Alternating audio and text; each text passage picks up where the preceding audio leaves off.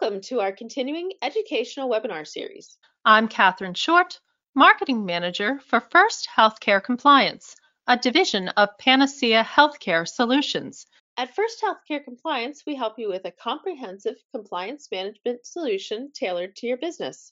As part of our complimentary educational webinar series, we bring you experts from around the country to discuss relevant topics in the healthcare industry. We are so pleased to have Rachel V. Rose, JD, MBA, Principal with Rachel V. Rose, Attorney at Law, PLLC, Houston, Texas, with us today. Ms. Rose has a unique background, having worked in many different facets of healthcare, securities, cybersecurity, as well as international law and business together throughout her career.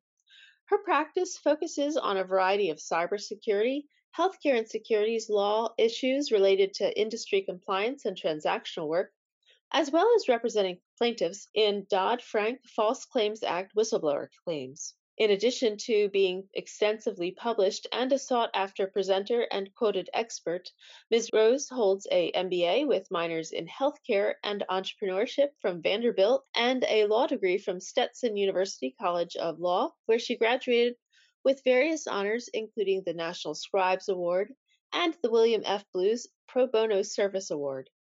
Ms. Rose is licensed in Texas and is admitted to practice before all state courts, as well as the United States Supreme Court, the District Court for District of Columbia, and for all four federal court districts in the state of Texas. She is a fellow of the Federal Bar Association and currently is the chair of this association's Government Relations Committee, a board member of the Federal Bar Association's Qui Tam section, and co-editor of the American Health Lawyers Association's Enterprise Risk Management Handbook for Healthcare Entities, second edition, as well as the co-author of the books The ABCs of ACOs and What Are International HIPAA Considerations. She has been named consecutively by the Texas Bar College and the National Women Trial Lawyers Association's Top 25 and Houstonia Magazine's Top Lawyers for Healthcare. In 2019, she also was named a top presenter for First Healthcare Compliance. Ms. Rose is also an affiliated member with the Baylor College of Medicine's Center for Medical Ethics and Health Policy, where she teaches bioethics. See rvrose.com for additional information. Before we begin, I would like to mention at First Healthcare Compliance, we strive to serve as a trusted resource for compliance professionals, and we celebrate their hard work and dedication with our Compliance Super Ninja recognition. Today, we're turning our spotlight on to Michelle Credy, Practice Manager at Claremont Internist Associates. Michelle says, "My favorite thing about working at Claremont Internists is the staff. They are enjoyable to work with." Congratulations, Michelle. Our team is honored to have the privilege of working with you. A copy of the slides is available for download on the control panel. Please feel free to submit questions into the question box on your control panel during the presentation. We'll address questions at the conclusion. Your PACOM and PMI CEU certificates will be emailed to you following the broadcast. There's no need to request either one. Additional CEU opportunities will be available to BC Advantage members following the broadcast. See their website for details. So Rachel, a very, very warm welcome. Thank you so much for being here today. Catherine, it's always my pleasure, especially during this time of the year as we head into some of the pressing issues. As we all know, cybersecurity is on the minds of board members and healthcare executive and healthcare industry participants alike. So again, it's my pleasure to always present for First Healthcare Compliance and to have these conversations with you. Well, thank you. Okay, so as you indicated today, I'm going to speak on the criminal side of HIPAA and cybersecurity.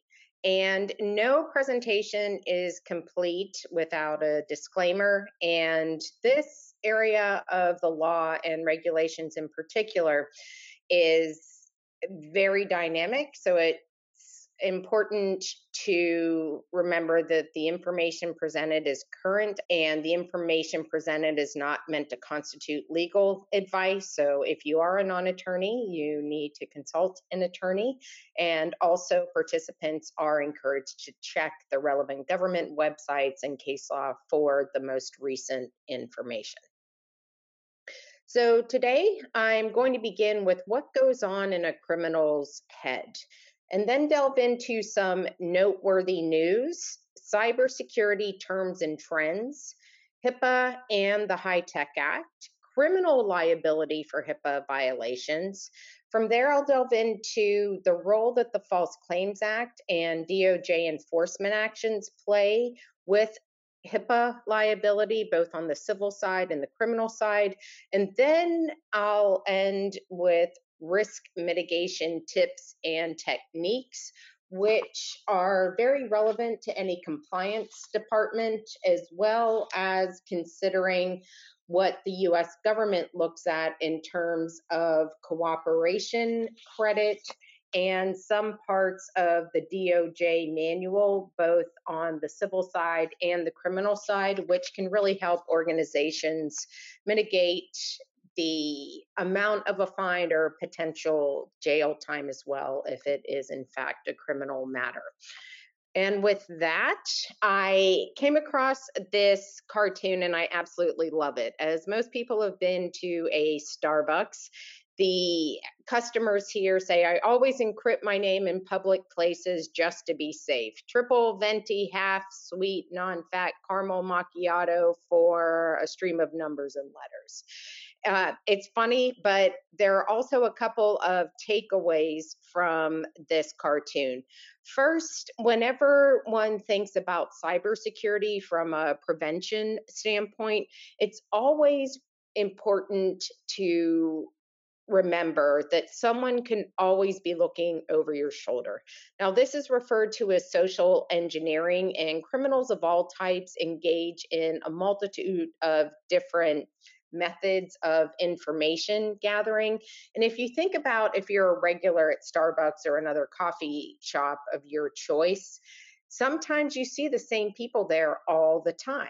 And people who are there may be as innocuous as you are just going about your day, but other people may have another ulterior motive, and that is to A, what's known as shoulder surf, B, collect information. Whenever you give your name at Starbucks, they already know your first name, if it's your name that you use, or your last name, if that's your name potentially.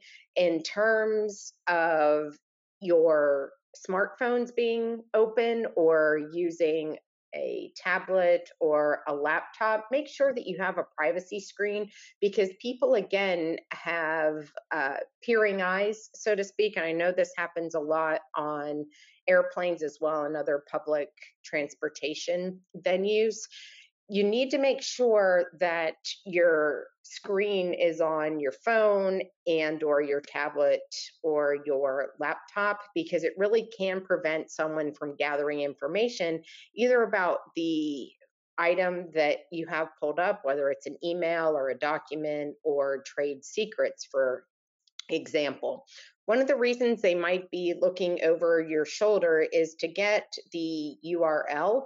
It's also so that they can obtain information about specific vernacular that you may use when addressing certain people. And so that is how they begin. Another issue is using unsecure Wi-Fi, whether you are in a hotel, a coffee shop, a restaurant, a supermarket, etc., or even in an airport. Make sure that you do use a hotspot, whether it is the one on your phone or if you have a separate one like I do. It's because the open Wi-Fi is a conduit and really is another form of a major vulnerability that a cyber criminal can exploit. The typical type of item that they use from a technical standpoint is called a pineapple, and that enables them, the cyber criminal, to track the open Wi-Fi and then find an entryway into your email or other applications that you may have open. One thing I want to hone in on related to not only open Wi-Fi and the pineapple is I do a lot of cybersecurity audits, and a lot of entities say, oh, we use a VPN. Well, that's great. But by the same token, how do you get onto your VPN? Some people have what I call the you've got mail method, right? And it's actually the most secure form. It's the cable that goes into one's workstation. However, whenever we're traveling and so forth, let's face it, most people don't have the you've got mail option. So your alternative is a secure Wi-Fi. Now, VPNs can be secure, but you need to make sure that they're encrypted endpoint to endpoint, and that the patches that we do on our computers and emails and everything else are also done on the VPN. But again, how do you get into your VPN? There's that period of time where you have to connect. And that's why having open Wi Fi still is problematic, even if you use a VPN. So, just some takeaways there. So, let's take a step back for a second and try and get into a cyber criminal's head. And it's interesting because I present a couple of times a year for a college class and a forensic psychology class in particular about cyber criminals and what happens. So basically, approaching cybercrime from the mental vantage point, you always want to ask the question, why do people do what they do, right? And so the three motivating factors are typically fear, greed, and sex. Or the other fourth factor is if someone's being forced to do it. But again, that's typically fear. So those are really the three main motivators for criminals. Some of them just think they're above the law, or there might be another component to that. But overall, those are the three.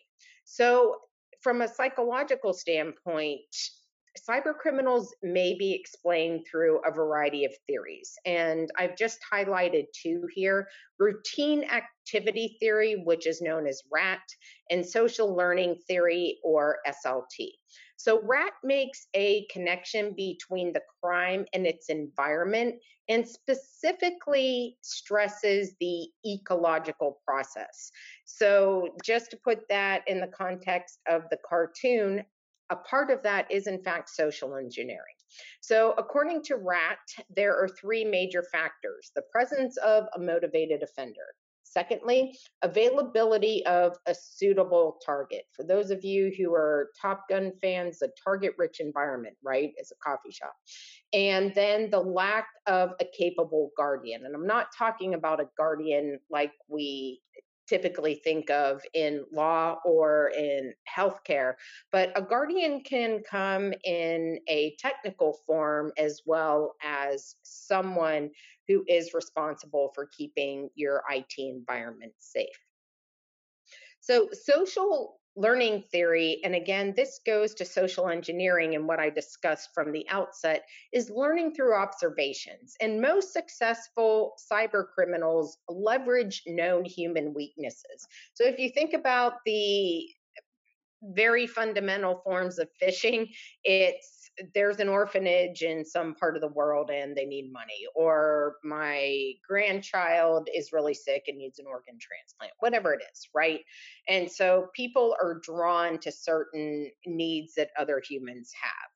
Now, for those of us who have been trained, we know that we are not going to click on any links, and we're going to go to a resource which lists what types of charities are in fact legitimate, and go to those websites directly versus clicking on a link.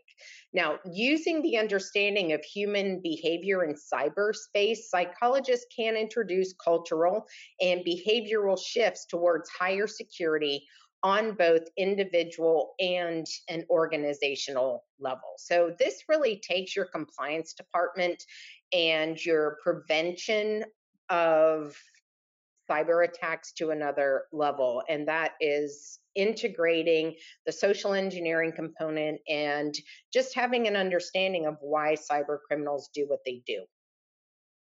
So again, here are the basic motivators: fear, greed, and sex. Now let's move on to some noteworthy news, and there has been a lot. I'm putting up the Tenet Healthcare cyber attack for three main reasons. First, $100 million, even though Tenet is a publicly traded company, is nothing to scoff at. And the estimated $100 million unfavorable impact on the organization's second quarter then in turn impacts stock price. Because it's publicly traded, the organization had a duty to report the disruptive attack in its SEC filings. Now, another part of this under bullet point 2, which is really important, is that Tenet indicated that the cybersecurity incident temporarily disrupted a subset of acute care operations, but the hospitals remained operational and continued to deliver patient care using an established backup process. Now, why is that important? Because whenever you're doing your annual HIPAA risk analysis and reviewing your disaster recovery and your business continuity plans, it's important, especially in the healthcare sector, to look at the composition of your staff. Now, people who've been in healthcare for a long time have familiarity with using paper charts and how to chart paper, and then using old school facts, and then making sure that there is a different type of communication that occurs between the floor and the pharmacy, for example, or between the operating room and the lab. All of that needs to be done in a drill format so that nurses and other staff and physicians who were trained primarily on an electronic health record can seamlessly transition to what I call old school before the IT department gets the backups up and going and does what they need to do. Now, Tenet's attack was very significant for a third reason, and that is as of Q2 2022, the company had only recouped $5 million from its cybersecurity insurance. So that is significant.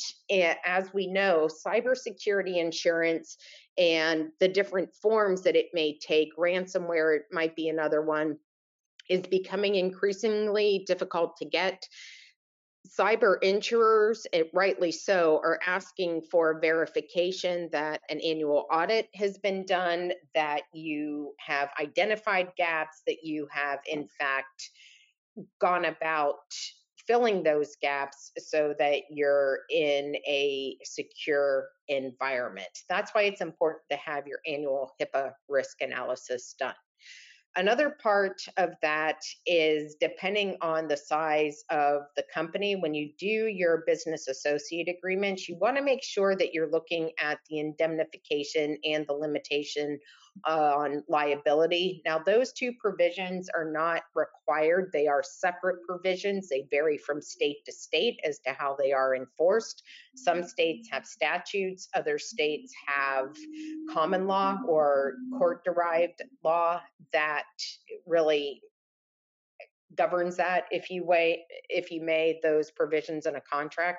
So that's just something to be aware of. I don't recommend putting the policy limits in any contract because, as many of you know, because you've heard me, I actually do some litigation as well. And the first thing that I would ask defense counsel, or that my client is asked, is what's the limit of your policy? And you don't want that to be known up front, but you do want a minimum that both of the entities can meet, whether it's $1 million, 3 million, 5 million, whatever it is. So that's just something to be aware of too. The IBM reports are always a good resource, and the couple of takeaways here, and this is relevant in terms of criminal side of HIPAA and cybersecurity, because a breach could potentially be a criminal violation depending on the nature of it.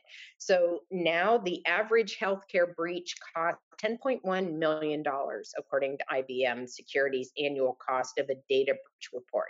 And the average healthcare breach cost 9.2 million in 2021 and approximately 7.2 million in 2020. So we're seeing an exponential increase just over the past 2 years alone. Now, Microsoft also has some great reports that come out, and in any given 60-second window, the following malicious activity is happening. First and foremost, password attacks. That's why making sure that you have software that stops the ability to have continued brute force attacks, meaning a cyber criminal or a bot or another technical type of malware or apparatus application is attacking. And I've had some clients who sustained over 50,000 brute force attacks, but the cyber criminal finally got through. And so what can be done is to implement a certain software, or even what I call flip the switch, making sure that you have the safeguards even on your Yahoo account or your Google or Amazon or Microsoft accounts. Having that in place can make a significant difference. So what happens is that after 3 times, there's another type of verification process that occurs so that it shuts down.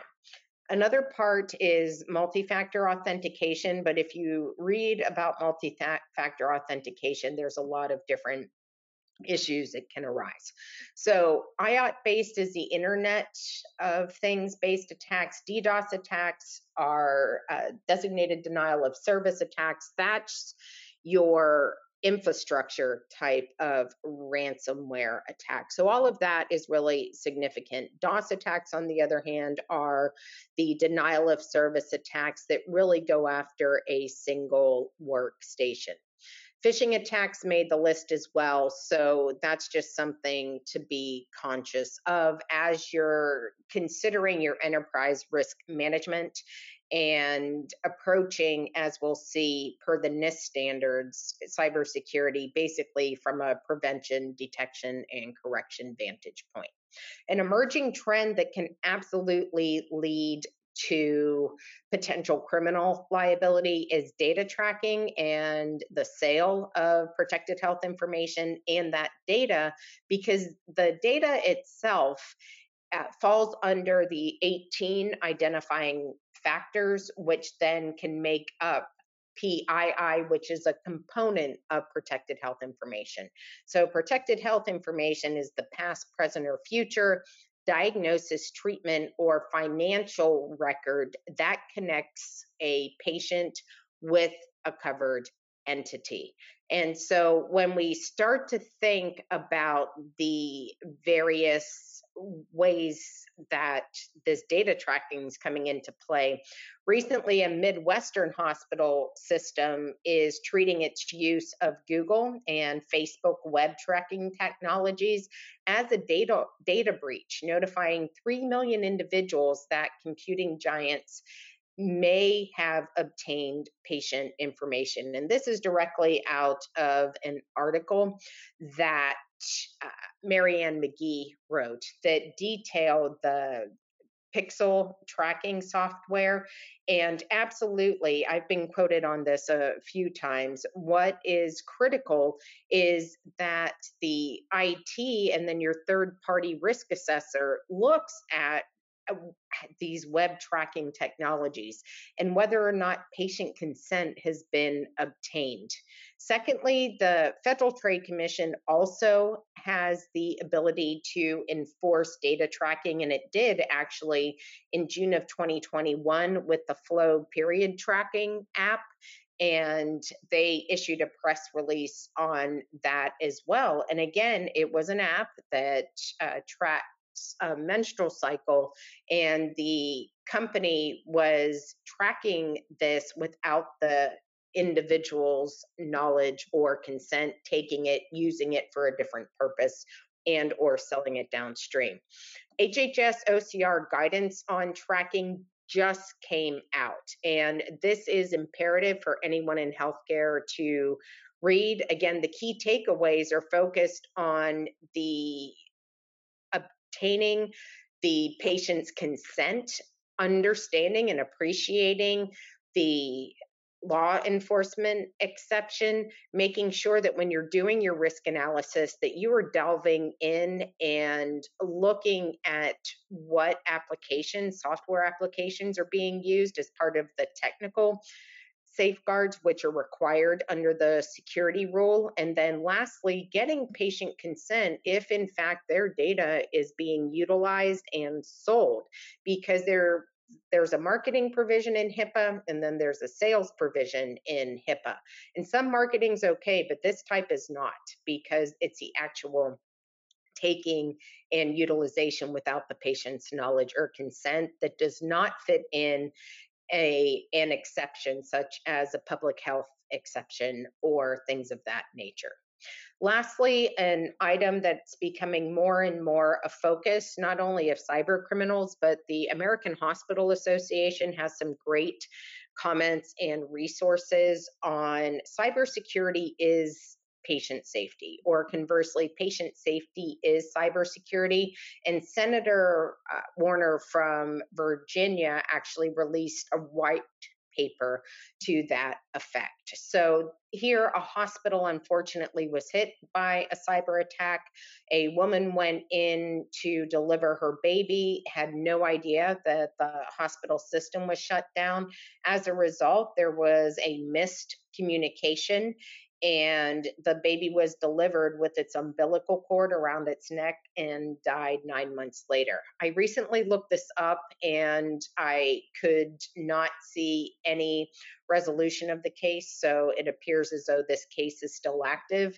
And the takeaway is that it would be the first death linked to a ransomware attack if proven in court. So if you read the CISA and FBI and Department of Homeland Security bulletins, the cyber criminals are focused on hospitals and other long-term care facilities in particular because of the urgent need to get the patient data up and running again. But again, that's why having those disaster recovery, those offline backups, and gold images available is absolutely critical to avoiding this type of situation.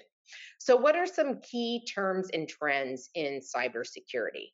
Well, first and foremost, ransomware as a service, also known as RAS, continues to be on the forefront of law enforcement as well as a key type of service model, so to speak, that is used by cyber criminals. So basically, what it does, it works almost like a SaaS or a software as a service subscription and enables affiliates to use already developed ransomware tools to execute ransomware attacks.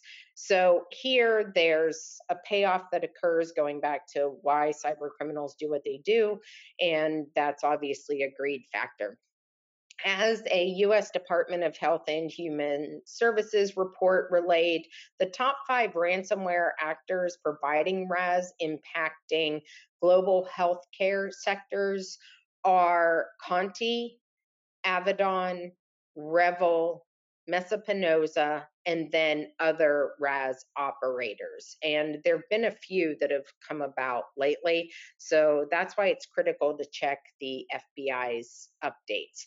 Typically, this leads to the unauthorized use and sale of protected health information, which really are the two areas of HIPAA violations that can lead to criminal liability. Now, NIST is the National Institute for Standards and Technology. It falls under the U.S. Department of Commerce. It is not new. In fact, it's been around since about 1901. And although initially it was not the focus of cyber or computers because they weren't around, once World War II hit, NIST really became more focused on cyber and not just weights and measures. So NIST sets the standards that are utilized by the government and are also required by a variety of laws, such as the federal acquisition regulations, which vary from federal government agency to federal government agency, and also the FIPS publications. Like NIST, they develop publications not only for the government and government contractors to use, but whenever I do a risk analysis, I always incorporate the NIST and FIPS standards because of the issues involved in mitigating risk, and again, looking at what the government may look at, whether it's OCR or whether it is the DOJ in terms of their mitigation, which is typically laid out in their manuals. So I mentioned that prevention, detection, and correction. I just truncate these 5 steps into those 3 main categories because oftentimes people can remember 3 steps instead of 5. But the general NIST framework for approaching cybersecurity is to identify, protect, detect, respond, and recover. Now, who is under the HIPAA legal umbrella? Well, first, some of you might be new to healthcare and others may have heard of this before, but it never hurts to refresh this. The covered entities are healthcare providers, health plans, and healthcare claims clearinghouses. Those entities create, receive, maintain, or transmit electronic protected health information with a business associate, and a separate contract called a business associate agreement or similar contract is required between a covered entity and a business associate. A subcontractor is in fact a type of business associate under the HIPAA CFR definition, but when a business associate is in privity of contract with its own third party. So the subcontractor has an indirect relationship with the covered entity and not a direct relationship. You have to make sure that that BAA is in place and that every entity in the link of trust, you can think of the covered entity, business associate, and subcontractor relationship as being linear. They all need to be giving those reasonable assurances, know what to do in the event of a breach, and then having a game plan when the relationship ends. And the relationship might end for not a bad reason. A company might be sold to another company, or it could be a limited engagement, just things like that. So then you have to also consider state laws. And Texas House Bill 300 is also known as Texas HIPAA. And for example, there's a different definition here in Texas. And that covered entity definition, we don't have business associates per se, but the definition of a covered entity not only includes the federal definitions, but it is any person who creates, receives, maintains, or transmits protected health information. So again, that net or umbrella is actually larger than federal HIPAA. And then the Federal Trade Commission also has a breach notification rule, which was promulgated in 2009, February of 2009. And I look at it as filling a gap between the federal HIPAA definitions, because it gives the Federal Trade Commission the ability to enforce HIPAA as well under the Federal Trade Commission Act, specifically Title V, because of the impact on the consumers and consumers' rights. And in fact, they have had various enforcement actions, even going back to 2009 with CVS and then Rite Aid and then Henry Sheen Dental as well more recently. So that's just something to be aware of. I always like to put up the legislative history. So here we have 1996, HIPAA passed. The final privacy rule was published in the Federal Register on August 14th of 2002. And one key difference between the privacy rule and then the subsequent security rule is that the privacy rule pertains to all forms of protected health information. So verbal, old school patient charts. There was recently, in fact, an enforcement action where a lab disposed of the specimen cups with the individual's stamp and information on them, and that was considered a HIPAA violation. Again, not electronic, that was old school dumpster, which again, a form of social engineering is dumpster diving. So that's just something to be conscious of as well. The security rule only applies to electronic protected health information. Now, the Health Information Technology for Economic and Clinical Health Act became effective and passed on February 17th of 2009 as part of the American Recovery and Reinvestment Act. From there, we get the breach notification rule and then some proposed regulations for privacy and security, and then actually on January 25th of 2013, the privacy rule and security rules final omnibus rule was published. And it also included in the omnibus rules an emphasis on the Genetic Information Non-Disclosure Act as well. And that site is 78 Federal Register 5566.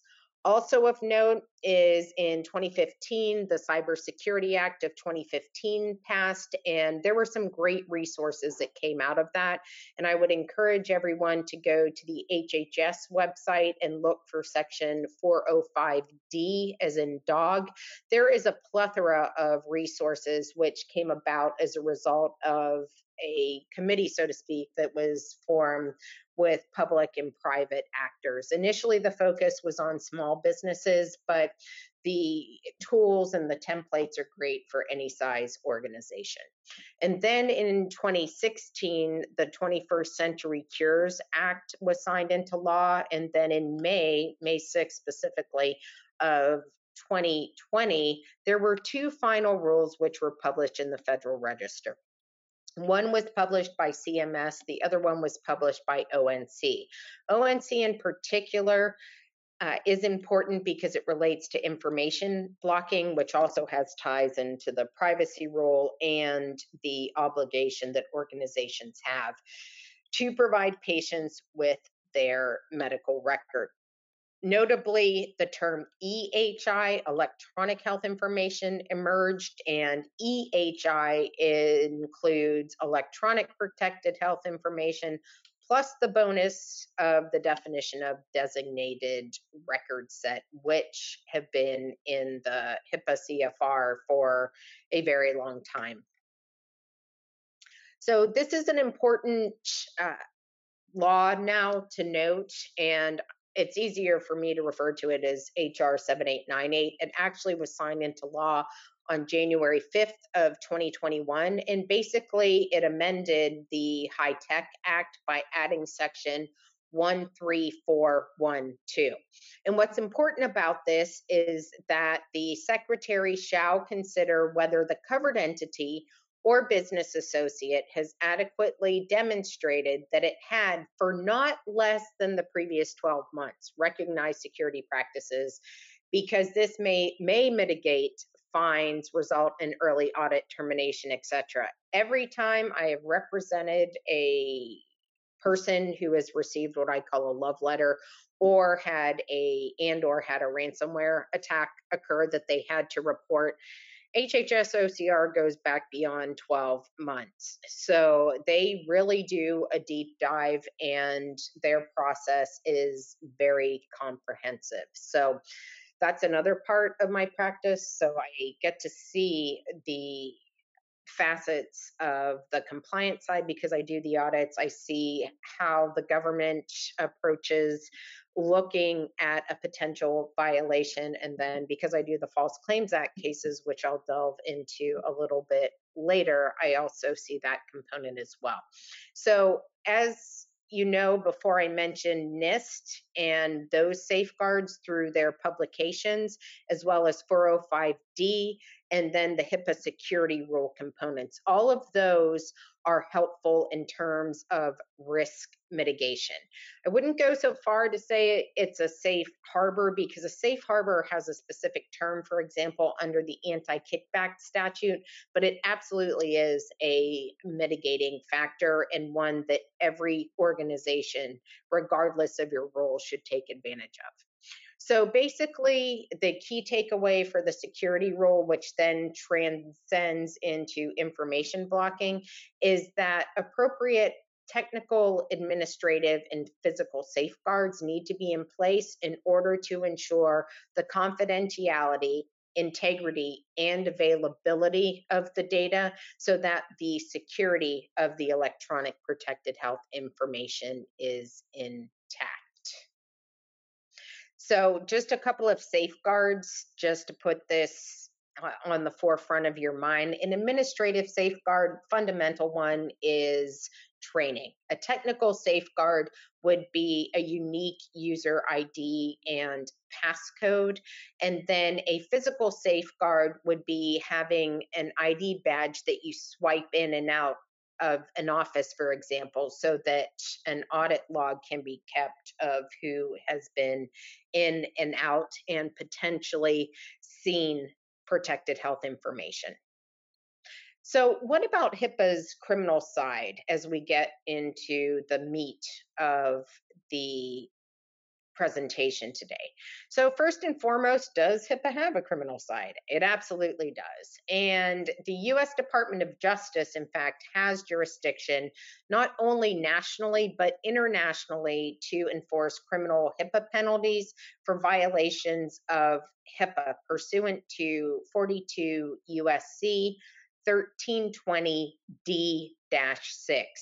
And I will say right off the bat that if your client or if your organization is the recipient of a grand jury subpoena or another form of an international discovery request, you absolutely need to hire knowledgeable criminal counsel right away who has international experience, because there are different extradition considerations, different treaties which may be in place between companies. So hopefully you're never in that situation, but if your organization finds itself in that situation, I'm happy to give a few names of attorneys that I would bring in to these types of matters.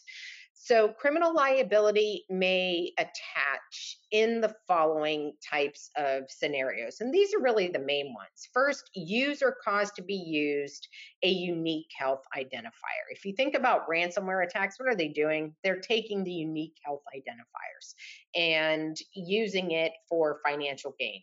Anything that's used for personal gain, financial gain, remuneration is just not good. And that is when you start seeing the indictments and the trials and the sentencing. Obtain individually identifiable health information. As you know, in the noteworthy news section, I mentioned that data tracking, and especially in light of the overturning of Roe v. Wade, some states have enacted laws which may or may not be constitutional. And it's important to read the Dobbs opinion, not only Kavanaugh's concurring opinion, but also the dissent, because Kavanaugh, in his concurring opinion, actually mentioned specifically that the reach of Dobbs did not impede into the Commerce Clause. So anytime you go between states, you're now under federal law, and there's a commerce issue as well. So that can go criminal under the Travel Act or another variety of criminal statutes. So again, if you find yourself in that predicament, I'm happy to give names of reputable attorneys that I would bring in to assist me if I ran into that situation. Then disclose protected health information to another person, in each case in a manner that violates the HIPAA requirements. And I have some specific examples of that coming down the pike. Other laws, such as the Stored Communications Act, may also be used as a basis of criminal enforcement. So that's something to bear in mind as well. I mentioned different DOJ memorandums, but here, one of the key items to know is that for those of you who watch crime movies or crime shows, oftentimes when someone's in court, they ask about the mental state or the scienter. It's also sometimes called the knowing standard. So the knowing standard used in the statute requires only that the person have knowledge of the facts that constitute the offense. This means that knowledge that the act is a violation of HIPAA is not required. So that's critical to know, and that actually is similar to some other laws as well. So criminal penalties can be pretty stiff. They can include a fine of not more than $50,000, imprisonment of not more than 1 year or both for knowing violations, a fine not to exceed $100,000, imprisonment of not more than 5 years or both if the offense is committed under false pretenses, and or a fine up to $250,000, imprisonment of up to 10 years or both if the offense is with an intent to sell, transfer, or use individually identifiable health information for commercial advantage, personal gain, or malicious harm. So that right there is significant. Something to look at is the federal sentencing guidelines. Those are required to be considered by the court, although not necessarily applied, but they absolutely need to be considered. And sometimes what you'll see, and I'm not a criminal lawyer, but I read enough criminal cases and sentencing memoranda to appreciate that oftentimes you can have for more than one violation the compounding, so to speak, of the different penalties. So again, it's imperative to get a really good criminal healthcare lawyer with experience in dealing with this. Where an infraction results in a criminal penalty, the covered entity or business associate is not subject to an additional civil monetary penalty or liability for damages under the state's attorney general enforcement. This one's actually interesting depending on how it comes about, because as you will see with a False Claims Act case out of the District of Massachusetts and a major pharmaceutical company, there is a way to have the HIPAA component, but also have the other types of violations and false claims as well. So conduct that can lead to criminal penalties, these are pretty fundamental. First, you don't want to view PHI without authorization or being on the care team or billing team handling a particular patient. That's first. Second of all, PHI accessing it and using it for financial gain. That is never a good situation there. Perpetrating a ransomware attack and stealing the protected health information, again, either using it for malicious harm, such as posting it to the web, or using it against a hospital where it could shut things down and it leads to a patient death, or again, selling it on the black market. And lastly, providing pharmaceutical or medical device reps with access to patient records in exchange for remuneration. This may also lead to a False Claims Act violation. And I want to give a recent example. I mentioned the Warner Chilcott case. That's been a few years now.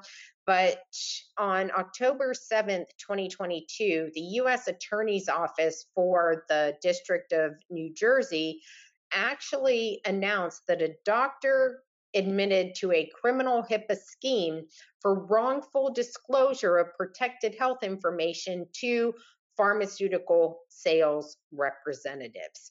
And the key takeaways here are that between 2014 and 2016, a sales representative for a pharmaceutical company who promoted compound prescription medications and other medications, which are typically mixed by another one, who was not associated with the medical practice, was and should not have been able to access and obtain the individually identifiable information. As part of the scheme, the doctor permitted this rep to have significant access to his office, medical files, and patient information. He also allowed the pharmaceutical rep to be present in the office both during and outside normal business hours, and to have access to areas of the office restricted to staff, including areas with patient files and office computers. Now, Alario permitted, that was the doctor, the pharmaceutical rep to look up patients' information in files and on office computers to determine if patients had insurance that covered the compound medications. From there, he would give the doctor a list or take it to the doctor so the doctor would know who the prescription may be utilized for. So then the pharmaceutical rep would use the patient's confidential information to fill out prescription forms that the doctor would authorize, and then Ritson received. Ritson is the sales rep, commissions on those prescriptions.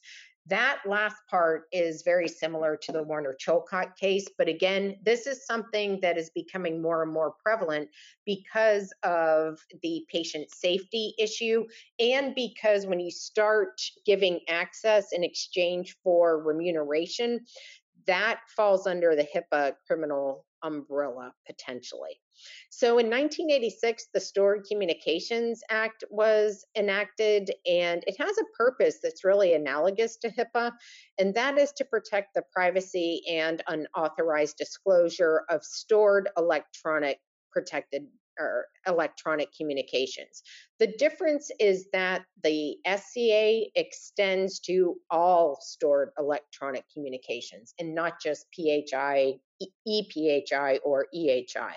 And as the DOJ has explained, electronic storage is defined in this particular part of the United States Code as being both temporary, immediate of a wire or electronic communication incidental to the electronic transmission and the storage. So like HIPAA, which extends beyond external hackers, so does the Stored Communications Act. So again, you need to be as aware of what's going on internally at an organization as you are as to what's going on externally. Now, here is a case where a district court, United States District Court for the state of New Jersey, held that non-public Facebook posts, which are configured to be private, are indeed covered under the Stored Communications Act because one, they're electronic communications, two, they are transmitted via an electronic communication service in electronic storage and not accessible to the general public. So more of the criminal side of HIPAA. Well, the first known criminal enforcement action actually goes back to the DOJ's press release on January 8th of 2010. And here a UCLA physician researcher actually was looking at medical records of celebrities and his colleagues without any legal or medical reason. And here the DOJ said HIPAA's criminal privacy provisions protect not only celebrities, but all of us from curious neighbors, disgruntled coworkers, and other supporters. So here, Zal pled guilty to 4 counts of illegally accessing and viewing patient records. I mentioned that 2013 omnibus rule in the sale of protected health information. This is critical. A sale of PHI occurs when there is a direct or indirect remuneration, including in-kind remuneration. By way of contrast, the definition of remuneration for marketing purposes does not include non-financial or in-kind. For those of you who are healthcare lawyers or have been involved in healthcare for a while, this sale of PHI's definition may look similar to the anti-kickback statute's remuneration, and that is just related to referrals. But again, it's the payment for referrals, and that can be an indirect or direct remuneration, either in cash or in kind. So I have slides related to approximately 7 different more recent criminal enforcement actions. So I'll hit the highlights of these for you. This actually occurred in the Western District of Tennessee, and the DOJ had its press release on November 10th of 2022. Here, a grand jury indicted 5 former hospital employees for conspiring with an individual to unlawfully disclose patient information in violation of HIPAA.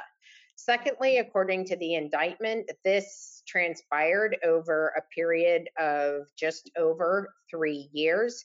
And the individual paid the 5 employees to provide him with names and phone numbers of the patients who had been involved in motor vehicle accidents. For then, he sold that information to third persons, including personal injury lawyers and chiropractors. So the key takeaways here are A, the employees went in and viewed information that they shouldn't typically have viewed. Secondly, the remuneration by the individual to the hospital employees, and then he selling it for personal gain to the other actors as well. So this is a typical type of scenario where people can, in fact, face criminal actions. One issue with all of the remote working is this is very hard to monitor when you have a cell phone. And it's because how do you know that someone doesn't have a camera or another phone set up that isn't seen by the screen itself? And so they could have that set up, have the recording of the EHR or billing software or whatever it is, get all of that information, and the software which the entity may have installed might not have the ability to track that. So again, that's just something that absolutely has to be front and center in your training manuals, in your policies and procedures, and reinforced, because if there is a scheme, you need to be able to protect yourself as an organization to say, we did everything in our power that we can do. I'm not a fan of remote working necessarily for a lot of different types of reasons, even though most people are, I would say, above board, but it's the ones that may not be that are potentially very costly to an organization. So as the organization, you need to be able to establish to the government that you did everything possible and that you made it clear that if you use PHI for any purpose or the individually identifiable information for these types of purposes, that that may constitute criminal conduct. They may be subject to enforcement actions, and that you, the organization, will cooperate with whatever government agency is involved in that. So the Southern District of Iowa, again, this came out in June of 2022.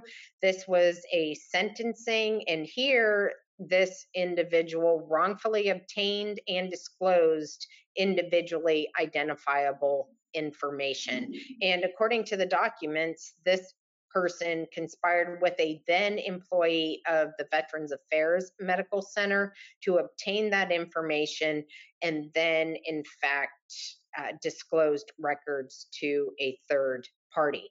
The key takeaway is the red part. The conduct involved the intent to transfer and use the health information for personal gain and malicious harm.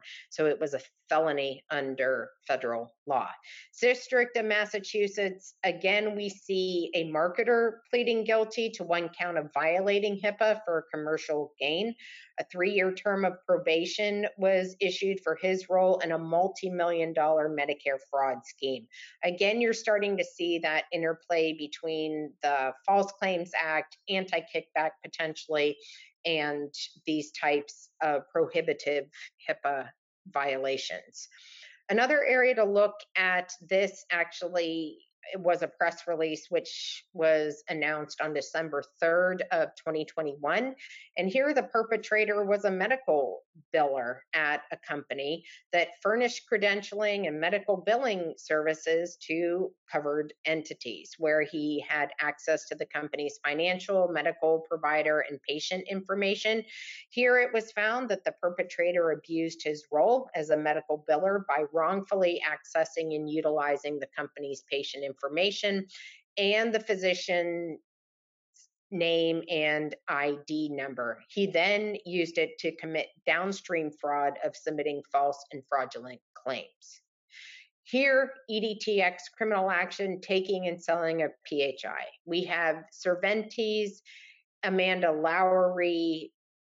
These individuals, again, co-conspired, and they breached a healthcare provider's electronic health record system in order to steal PHI and then repackage it in order to commit downstream fraud in the form of false and fraudulent claim submissions.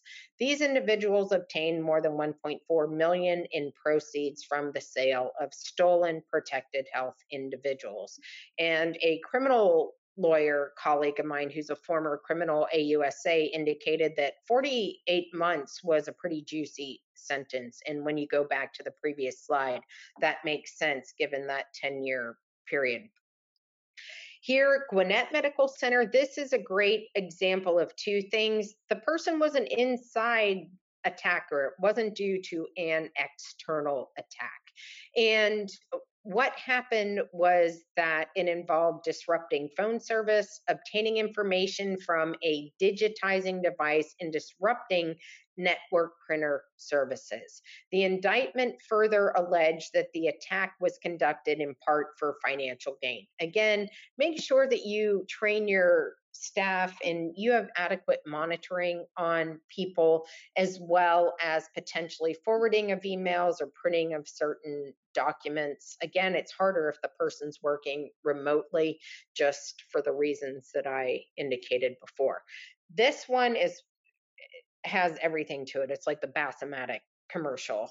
So not only was there an insider who took different types of information from a hospital, this was considered aggravated identity theft and the unauthorized disclosure of protected health information. This particular group of criminals and co-conspirators submitted to a pandemic relief program, and then whenever they were raided, so to speak, they also found that there was a additional conspiracy to possess different types of illegal drugs and the intent to distribute. So that one's an interesting one. Now, the False Claims Act in HIPAA, the False Claims Act actually goes back to 1863, so it's been around for quite some time, and it may take many forms. This is just a highlight of it here. Recent FCA data, and for fiscal year 2021, there were 5.6 billion in total FCA settlements, and over 5 billion, or approximately 89% of the fiscal year 2021 recoveries, came from the healthcare industry, mostly from Medicare fraud. Non-healthcare procurement fraud matters still brought in about 500 million in recoveries, up about 100 million from the last year. So a couple of trends I already mentioned earlier, but just to bring this home in terms of cyber, for fraud, waste, and abuse, cybersecurity remains the single most pressing issue facing healthcare organizations. You want to look at the CISA and some other items as well. Now, the comprehensive health services case, in the interest of full disclosure, there were actually two cases that were combined, one that was filed in the Middle District of Florida, and myself and two other attorneys were fortunate to represent the whistleblower in that matter. And it was our case actually that became the first civil cyber fraud initiative settlement. So the 930,000 FCA settlement really was based upon false representation of compliance in relation to providing medical services, as well as not consistently having stored patient medical records on a secure EHR system in accordance with HIPAA, as well as the individual types of requirements under the federal acquisition regulations for that particular contract. Electronic health records are going to continue to be an area of interest for the government. And as of the date of this particular announcement, federal investment of more than $35 billion in what I call the program formerly known as Meaningful Use, but Meaningful Use are the incentive payments over the last decade. Warner Chilcott, I mentioned, and this was important because, as you can see here, the company paid $125 million to resolve both criminal and civil liability. And there were also investigations into not only the company, but as you'll see here, the guilty plea to wrongful disclosure of individually identifiable health information, which is a criminal violation under HIPAA, which is similar to that New Jersey matter that I mentioned earlier. Another part of this is that a physician was actually sentenced to 1 year of probation for obstruction of a criminal healthcare investigation. If there is one takeaway, don't lie to the federal government or any government official, especially when an investigation is being conducted, and there is liability under 18 USC 1001 for that. So risk mitigation tips and techniques. Previously, I mentioned that there are various manual considerations by the DOJ. So for commercial litigation, you want to make sure, if you're on the defense side, that you're referencing DOJ manual section 4-4.112, which was last revised in 2019 and identifies factors that will be considered, and the credit will be provided by the DOJ attorneys when entities or individuals voluntarily self-disclose misconduct. That could serve as the basis for False Claims Act liability and or administrative remedies. So you also want to do your best to cooperate as well. Now, on the criminal side, on September 15th of 2022, a memorandum was issued by Deputy Attorney General Lisa Monaco entitled Further Revisions to Corporate Criminal Enforcement Policies following discussions with Corporate Crime Advisory Group.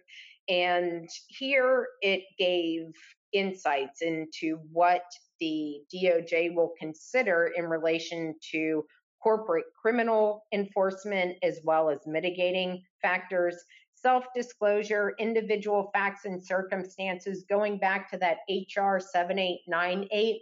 If you've had certain safeguards in place and attempted to legitimately and comprehensively meet the technical, administrative, and physical safeguards of the security standards with NIST, 405D, and the HIPAA security rule, those are all factors that would come into play.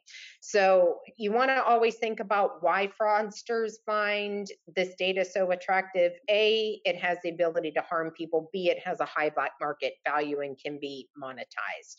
What if a pharmaceutical company pays kickbacks? Well, we've seen a couple of examples, both the physician and pharma rep from the compounding company, as well as Warner Chilcott. And how can persons mitigate risk against cybersecurity and fraud, waste, and abuse liability?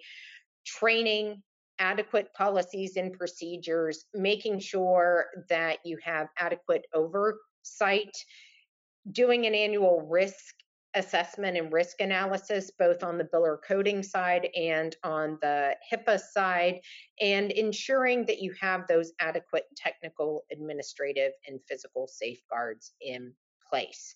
Again, making sure that you're keeping up with ransomware, which is basically the illegal taking of illegal access and taking of data and then holding it hostage in exchange for some form of payment. That's what ransomware is. These types of bulletins, which are up on the screen, are imperative to stay on top of. I mentioned CISA earlier and the best practices: maintaining offline backups, maintaining regularly updated gold images of critical systems in the event they need to be rebuilt, and maintaining a comprehensive incident response plan are all vital. So HIPAA violations can carry criminal penalties. Cyber is a team effort, and an enterprise risk management strategy is one of the best and most comprehensive ways to approach risk. Cyber criminals are becoming increasingly more sophisticated, and the DOJ's focus on cybersecurity, which its civil cyber fraud initiative was announced on October 6th of 2021, which led to the case where myself and my two colleagues were fortunate to represent the whistleblower, all came into play. So with that, Catherine, I'll transition the floor back to you for any questions that we may have. Excellent. Thank you so much, Rachel. We'll take one question right now, and then we'll do the rest of our questions offline. So we'll send them on to Rachel, or you can contact her directly. What are some significant concerns related to data tracking and not obtaining patient consent? And you discussed that some, but I don't know if you could delve into that just a little bit more for this question.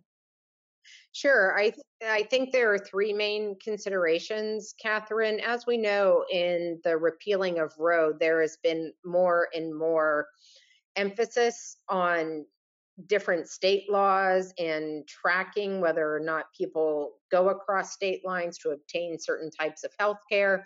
And that is a major issue and a major consideration. So when organizations are approaching that particular sensitive information, you need to look at what HIPAA requires. You need to make sure that you know how companies that you are in a contract with are utilizing that data. And even when I do my own risk analyses, we go in to the various applications to see, okay, how is this software being used? Is patient data being collected in any way, shape, or form? Are the patients aware of it, and have they provided consent? Moreover, have the patients been given the opportunity to opt out of that? And again, going back to some of the other presentations that we've collaborated on, I think there's a wealth of information on those, as well as the article that I mentioned by Mary Ann McGee that I'm happy to provide to you to provide to the audience. Okay, wonderful. We could definitely use that, so thank you. I appreciate that. I think that we're going to go ahead and wrap up our webinar, but did you have any other thoughts or big picture type of ideas that you wanted to leave with us before we end? The three main takeaways I would say are: first, cybersecurity and HIPAA are becoming more of a focus, not only on the cyber criminal side, but also by government agencies, because as I mentioned, cybersecurity is patient safety. That's the first item. The second item is that there are tools out there to make sure that your organization, regardless of what your size is complying with the technical, administrative, and physical safeguards. And lastly, the best way to figure out where your gaps are or where you need to be thinking as an organization is to pay the money and have an experienced person do a third party risk assessment on your organization. Okay, all right. Well, thank you so much, Rachel. We're going to use the contact information on the screen for any questions. Again, if you all have any questions or concerns, or Rachel also has a wealth of information if you have concerns about this directly at your facility, and she can get you directed into the right person to talk with as well. Please use the contact information for any questions. So I wanted to thank you again, Rachel, so much for being here. Did you have anything else that you wanted to add? No, only to thank you, Catherine, for having me as a guest. As you know, I always enjoy collaborating with you and being a resource for First Healthcare compliance and your clients. Thank you. Thank you. We always love having you here. You're always such an expert presenter. Attendees, again, if you please remember your PAYCOM and your PMI CEU certificate will be emailed to you from within 2 days following the broadcast. You can register for future webinars or request a demo of our compliance solution on our website at firsthcc.com, or call us at 888-543-4778. So I wanted to thank you again, Rachel, and thank our attendees for being here, and thanks for joining us.